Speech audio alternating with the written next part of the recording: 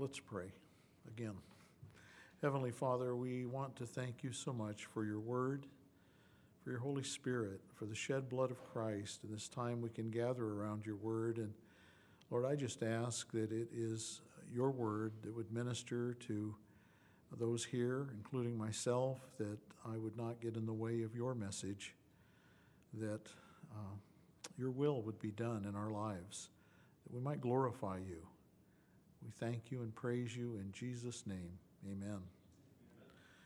We're going to be looking at 2 Timothy chapter 3, but just before we do that, I'd like to share that the Christmas program in the jail was a roaring success. Everything went off more smoothly than ever before, partly because God has put it on the hearts of the Sheriff's Department to take over so much of the logistics. We used their trucks to move the gifts around, pick the stuff up at Sam's Club and take it to Bethel, and from Bethel to the jails. And two of the three trucks that were available were down from repair. And so there was a question about whether they could do that or not, and the guy that manages all that kind of thing rearranged their whole schedule so the truck would be available for the program.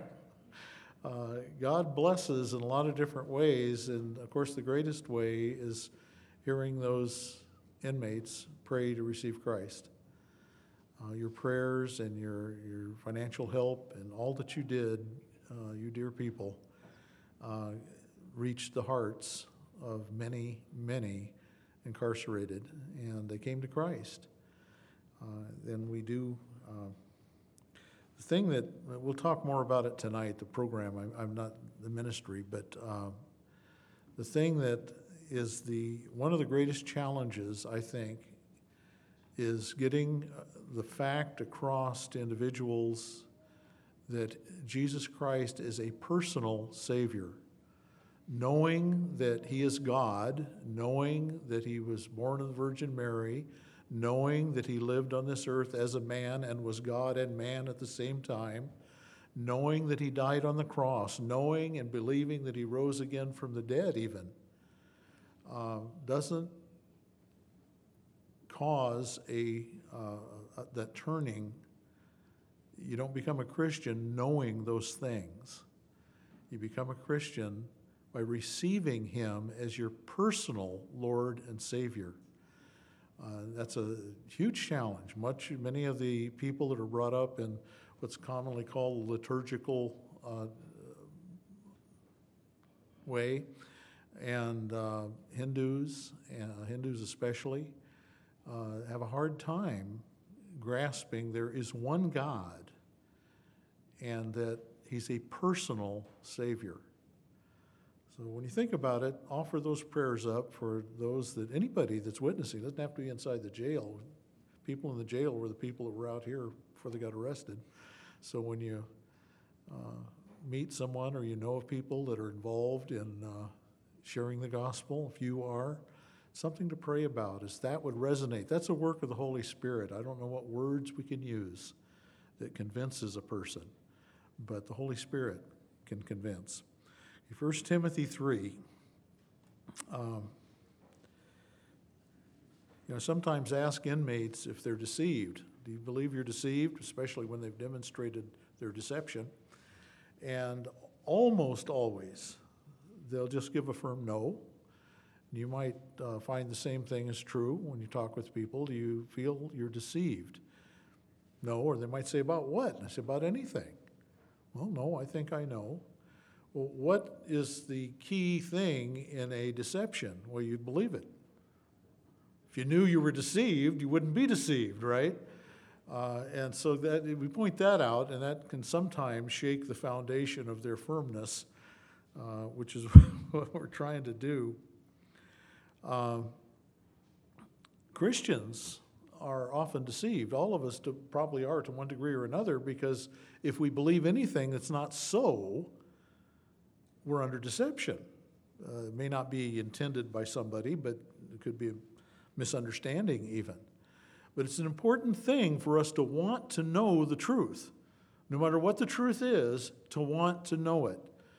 I recall a man on the Prison of the Crosses in St. Petersburg who said he didn't believe the Bible, wasn't interested in studying it, didn't believe in God.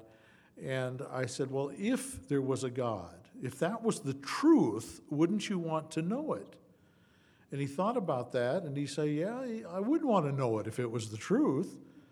And that led, God used that to open the door. Ultimately, he received Christ as his personal Lord and Savior. Deceptions can be very powerful. I don't know, there's enough of you in here to remember the Reagan years in the presidency. He had a lot to do with bringing down the Soviet Union. And one of the key issues that brought them down was their fear of the Strategic Defense Initiative. Press called it Star Wars, because Reagan had said, we're going to set up a system where we can shoot down missiles before they ever get to us.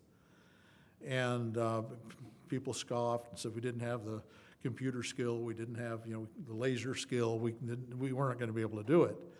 Well, a few years into that program, they launched a missile. The Air Force launched a missile from Vandenberg Air Force Base here in California, and it arced up over the Pacific, and the warhead detached, and then it blew up because a laser was fired from an island by the Army out there in the sea somewhere, blew it to smithereens.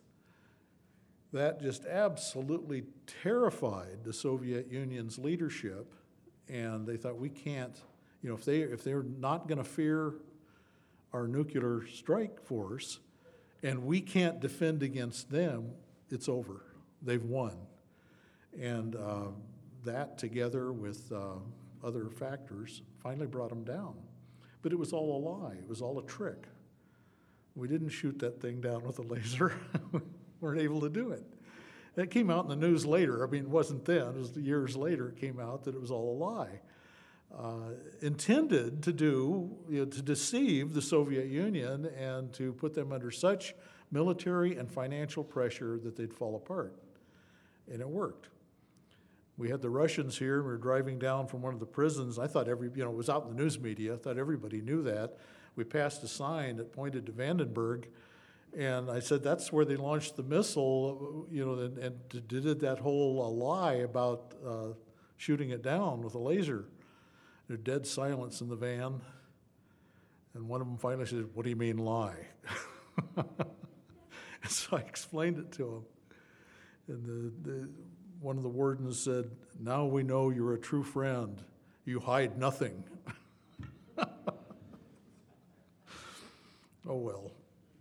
Deception can be very powerful. It can be devastating in our lives. If we believe things that aren't true, it can ruin our lives. Like, for instance, I can't change. It's just the way I am. That's a lie. Jesus Christ is in the business of changing people. He says that our minds can be changed. We can bring every thought captive to the obedience of Christ. We can change from what we are to what we ought to be. Isn't that what salvation really is? Changing us from a sinner bound for hell to a person saved by God's grace and bound for heaven. But beyond that, our lives need to make a radical change from following the path that we've been on, where we do whatever's right in our own eyes, to following what Jesus Christ has told us through his word is how we ought to think and act, and the motives we ought to have, and all of that. Can it be hard to make those changes? It can be, even though that's God's word and the Holy Spirit that's providing the power and the ability and the knowledge to do that. We got to fight a battle with King Imai. And he's pretty tough sometimes. But the battle's winnable by Almighty God. The antidote to deception is truth. Even if it's rejected initially, the truth is the only thing that'll devastate or shut down the deception. In John 8:32, it's recorded that Jesus said, "And you shall know the truth, and the truth shall make you free." In what's called Jesus' high priestly prayer in John 17, he says, "Thy word is truth." In John 16:13, it's recorded that Jesus said, "When he, the Spirit of truth, has come, he will guide you into all truth." Does that mean you personally can know the truth? That's what it means. That's written to us. The child of God is commanded again by the Lord in John chapter 15, "Abide in me, and I in you. As the branch cannot bear fruit of itself unless it abides in the vine, neither can you unless you abide in me. I am the vine, you are the branches. He who abides in me and I in him bears much fruit, for without me you can do nothing." And you can research that word nothing, it means nothing. It takes Christ in us to accomplish anything of value. The child of God can be set free from deception by the truth. You can be set free from deception by the truth. We're still working toward 2 Timothy 3 here. 2 Timothy 2, verse 19, proclaims two great truths. It says, "Nevertheless, the solid foundation of God stands, having this seal: the Lord knows those who are his. And let everyone who names the name of Christ depart from iniquity." If you've received Christ as your personal Savior, the Lord knows you belong to him. And it's important for us to remember that, because one of the deceptions, one of the lies of the enemies is to come along and say you don't even belong to him. He doesn't even care about you. Jesus Christ knows you. He knows you personally if you've personally given your life to him. And, of course, the other thing that it says there is that those of us that claim the name of Christ need to depart from iniquity. Now, that's something that takes the Holy Spirit. We need his help. Chapter 2 ends with these words, "And a servant of the Lord must not," that's any of us, of course, "and the servant of the Lord must not quarrel, but be gentle to all, able to teach, patient, in humility correcting those who are in opposition, if God perhaps will grant them repentance, so that they may know the truth, and that they may come to their senses and escape the snare of the devil, having been taken captive by him to do his will." Believers can be taken captive to do the will of the enemy by not knowing the truth. But if we want to know the truth, if we'll lay down on our face before the Lord and say, "Teach me the truth, no matter what it is, I want to know it. I'm willing to humble myself and repent," that is, turn away from my wrong thinking, even if I stood up in front of people and pronounced my wrong thinking, and confess that you know the truth and that you taught it to me, and now I know that it's not what I believed before. It's what it is.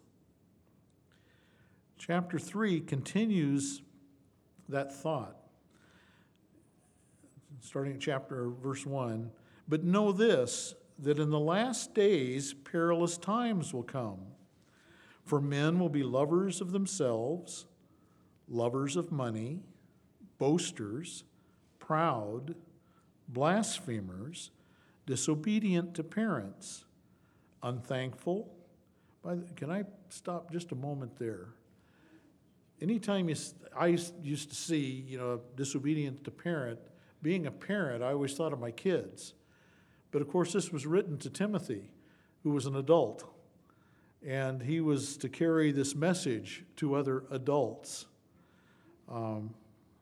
Disobedience to parents can extend into adulthood, or even when the parents maybe have gone home to be with the Lord.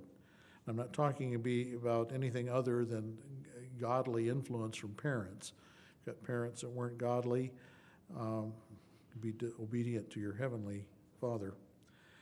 Back to that phrase. Then unthankful, unholy, unloving, unforgiving, slanderers, without self-control, brutal, despisers of good, traitors, headstrong, haughty, lovers of pleasure rather than lovers of God, having a form of godliness, but denying its power. And from such people turn away. For of this sort are those who creep into households and make captives of gullible women, loaded down with sins, led away by various lusts, always learning but never coming to the knowledge of the truth. Now as Jannes and Jambres resisted Moses, so do these also resist the truth. Men of corrupt minds, disapproved concerning the faith, but they will progress no further, for their folly will be manifest to all, as theirs also was. Stop there. I don't know how many of you have, I've read through that passage over and over, and not too long ago, I finally got irritated with myself because I kept wondering, who Jannes and Jambres? And so I looked. It doesn't say. They resisted Moses. We know that about them. Jewish or Hebrew tradition says they were the chief magicians of Pharaoh. Were they? Don't know. But we know this about them, what's said about them. They resisted the truth. They contended with Moses. Before we go any further, there's a reference to gullible women.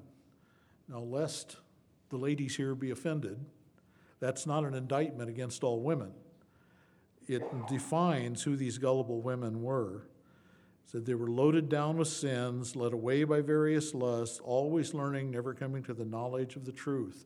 If that doesn't define you, you're not one of them. So please don't be offended by that. But it's, and certainly men can be gullible, that is, willing to believe something that isn't true. We're talking about deception again, aren't we? This whole business, the issue with this whole thing, whether it's the women that are referred to there or Jannes and Jambres, is these two were men of corrupt minds, it says, disapproved concerning the faith. Approval, disapproval are fairly soft words in language today, but they mean what they say, and they were translated correctly, and being disapproved concerning the faith is a serious indictment. You know, chapter 2, back in chapter 2 again, verse 15, it says, "Be diligent to present yourself approved to God, a worker who does not need to be ashamed, rightly dividing or applying the word of truth." So the approval, the disapproval has to do with whether we're handling God's word, his truth, correctly in our own lives, as well as what we may repeat about it. I've got to ask myself, I can ask you, who are you aligned with? The Lord God, through his word, its absolute authority, and recognizing that we don't understand all of it, so we got to go to it with a humble spirit, asking God to teach us, or aligned maybe with some Bible teacher, or aligned maybe with yourself. Are you seeking to know and follow the Lord, or are you doing whatever's right in your own eyes? I had occasion just recently to speak with a young man who's kind of dropped out of assembly life, and I asked him if he had decided to leave the assemblies. And he said, "No, I'm just not really going anywhere right now." And I asked him, why I'd just been studying some of this. Why are you resisting the truth? Why are you opposed to your God? "I'm not opposed to God. I'm not resisting the truth." Well, you're not following what the scripture says. It says, "Forsake not the assembling of yourselves together after manner of some." but much more so as you see the final day approaching. Sounds to me like you're in opposition. Your life is demonstrating you don't care about what God's word says.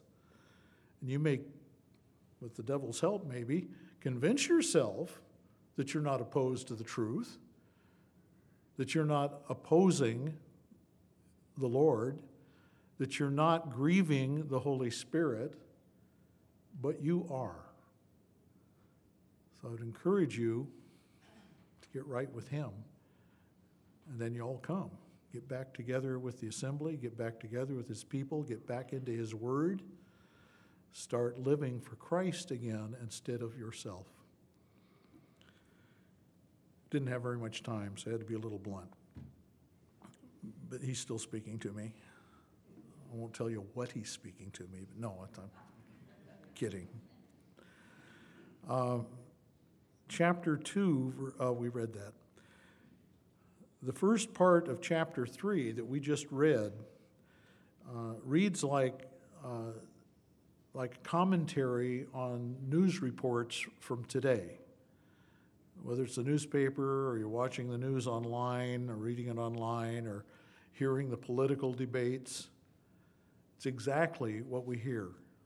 It's the way men behave. It's the way these politicians speak. We often decide who we want to vote for. Found out that Jack Bourbonnais didn't vote, and I'm not telling you not to vote. Vote if you believe the Lord wants you to vote. But his son, one of his sons, finally asked him, he shared this with everybody, Dad, why don't you vote? And he said, I vote every day on my knees. As the scripture plainly tells us to pray for our leaders. So we worry about who's going to be the next leader, but God lifts up one and puts down another, and we're not going to find a holy man running for president. Dr. Carson included. He may mean well, but you get into that area of life, and there are going to be compromises. Some worse than others, perhaps. But we don't look to men, do we? Are we looking to men for salvation?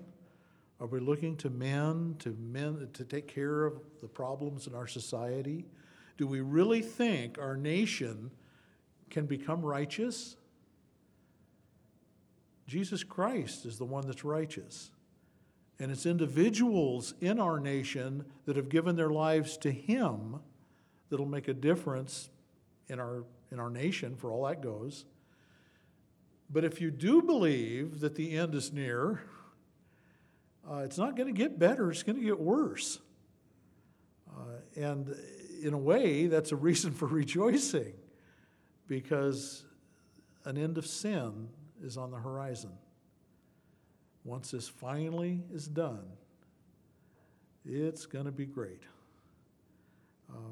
We've got to examine where we put our trust. Is it one politician? Some of them might be better than others as far as decisions they make and direction they lead us, lead our nation. But we can't look to them for salvation. It's not found in any man apart from Jesus Christ. Salvation not meaning eternal salvation, free from the penalty of sin, but it's from, we're also saved from the power of sin. And that's what we're looking to these politicians often to do, is we don't like what's going on around us, and so we look to them to fix it. It's the wrong place to look. They can't fix sin in their own life, or even the power of sin in their own life in most cases, and they surely can't fix it in mine or yours. Who can fix that? The Holy Spirit in your own life. The closer and closer we get to walking with Jesus Christ, the less and less power sin has over us. Our battle is with our own flesh. Our battle's not with the other political party. It's so important for Christians to have their eyes open about who Christ is and what He means to us personally. the difference he can make in us personally.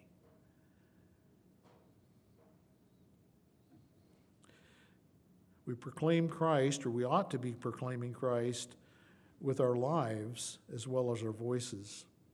Our words, habits, attitudes, actions must be submitted to the Lord and what he has revealed in his word, or we're opposing the truth.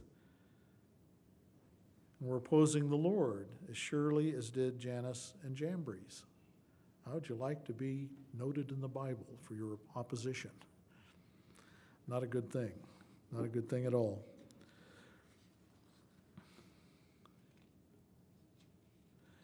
We need to pay close attention to what the Lord is sharing with us here. The Scripture says that all Scripture is given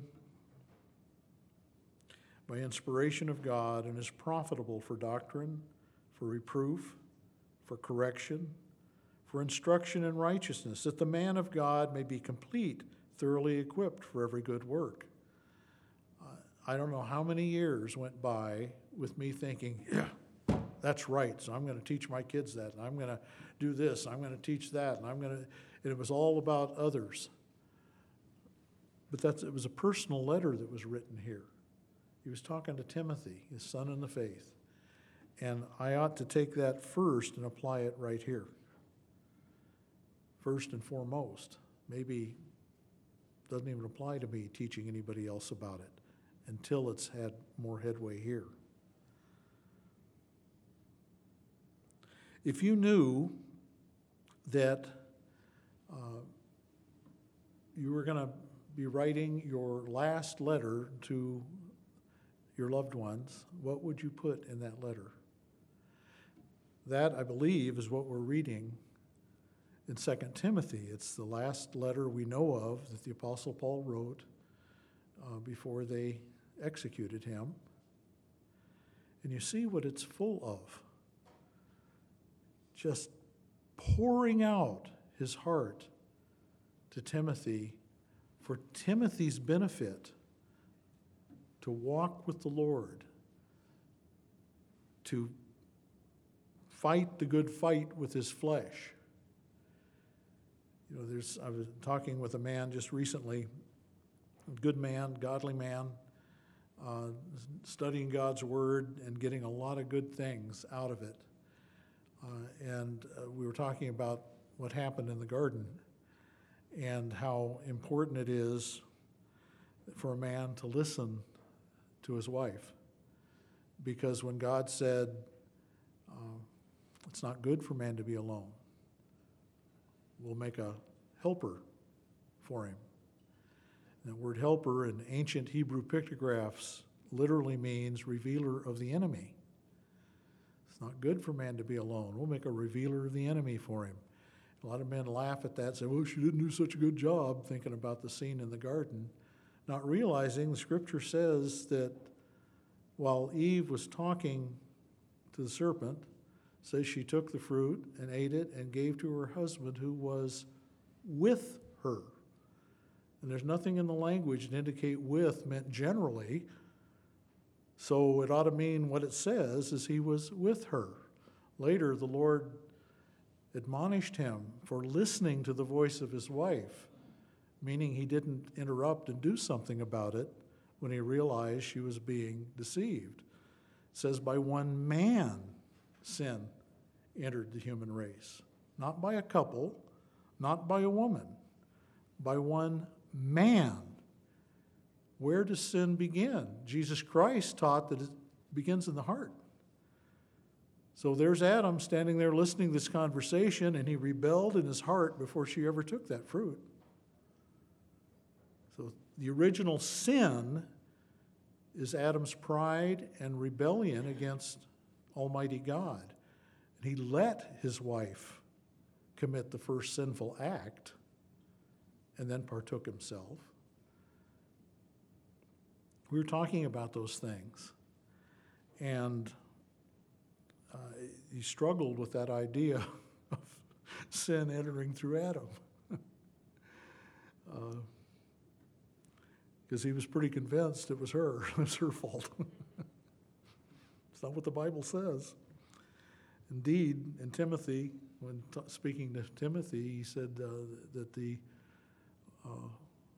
woman was deceived, that the man was not deceived. He knew exactly what he was doing. And that says women's not supposed to, speak or hold authority in church and all that kind of thing. I don't believe that's anything because there's anything wrong with women or their thinking processes or anything like that. Because if you tell the women they have to be quiet, they cannot take over the leadership and the teaching, who does that leave? The men who would sit back and let the women do it, I think. So I don't think it's a knock on the women. I think it's a control factor to cause men to accept their responsibility. And I think to think other ways might have some deception involved because of the pride that we tend to have, thinking we're up here and a woman is somehow below us. Not the way God created us. Deception can enter into lots of things, including doctrine. It's not really doctrine, it's more tradition. We got to be careful to separate the two. The Apostle Paul, when he wrote to Timothy, was sharing his heart. The Bible tells us out of the fullness of the heart, the mouth speaks. His heart was filled with love of the Lord, love of his son in the faith, Timothy,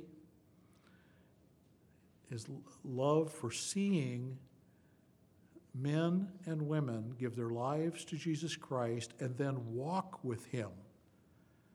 See, so much of Paul's writings, the Holy Spirit, through him, was pleading with us to put away our old ways and turn to him and to walk with him and to always be looking for a higher, closer walk with him, not to become complacent, not to become, let pride enter in and to think we've arrived at some high plateau and we don't have to keep working on letting the Lord shine his light of truth into our innermost being to get us to repent of wrong thinking, wrong actions, wrong words, to be willing to walk with him in humility and righteousness that he supplies.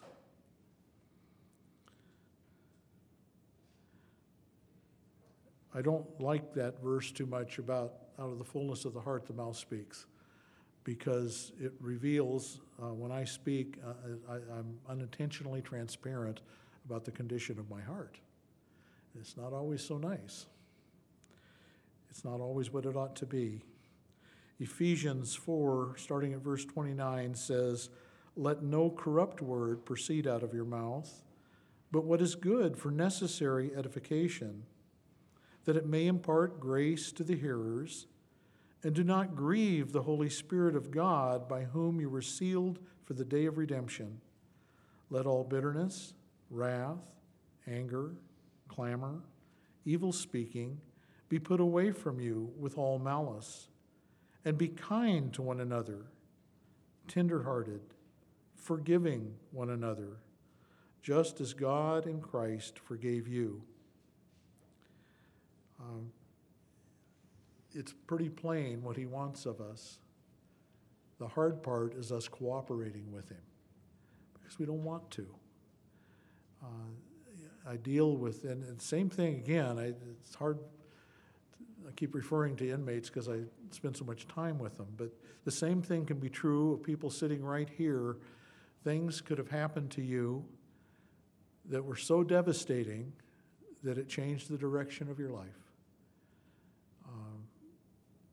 Horrible things might have happened to you, and nobody can tell because you show up here and you look all spiffy and smiley and how are you? Fine. It's the most common lie Christians tell. Fine.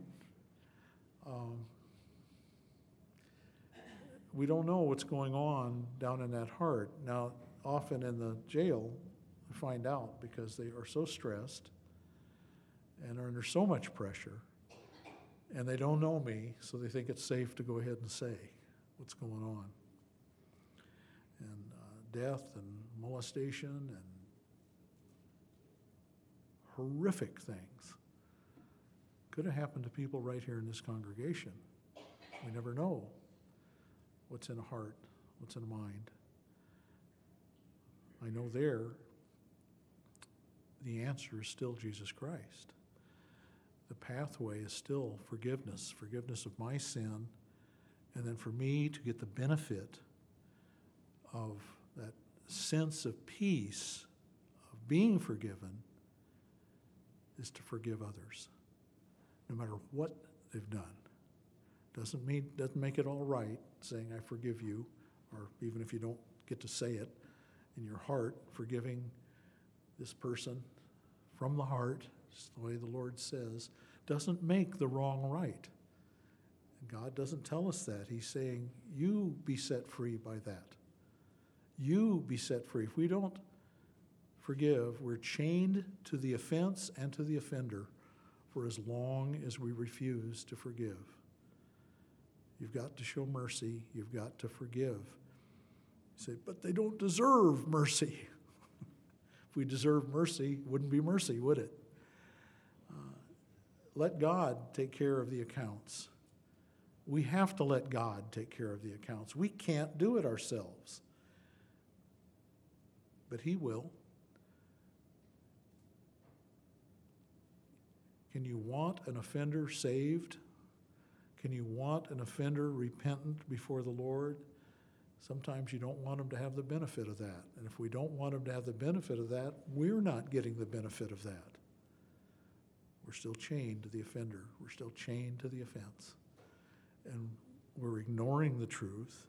We're contending with the Lord, contending with the Holy Spirit, and not getting the blessings that God longs to pour out, the peace and contentment and settled mind that comes as a result of yielding to the Lord. Letting Him guide our way. Deception is devastating. Indeed, it can end our lives. But we don't have to be deceived. We can know the truth, and the truth will set us free. Let's pray. Heavenly Father, we are so grateful to You. You are the truth. Your word is the truth. Our Savior is the truth. The Holy Spirit is the Spirit of truth. And You've said He'll lead us into all truth. If we will first respond to that foundational truth that we're sinners headed for hell, until we turn to You, receive the gift of salvation, and repent in Your power and turn to follow You. Oh, Lord God, thank You for Your word. Thank You for Your ways. Thank You for these wonderful things You've put in Your word. A loving Father talking to His children. Thank You, Lord. We pray in Jesus' name. Amen.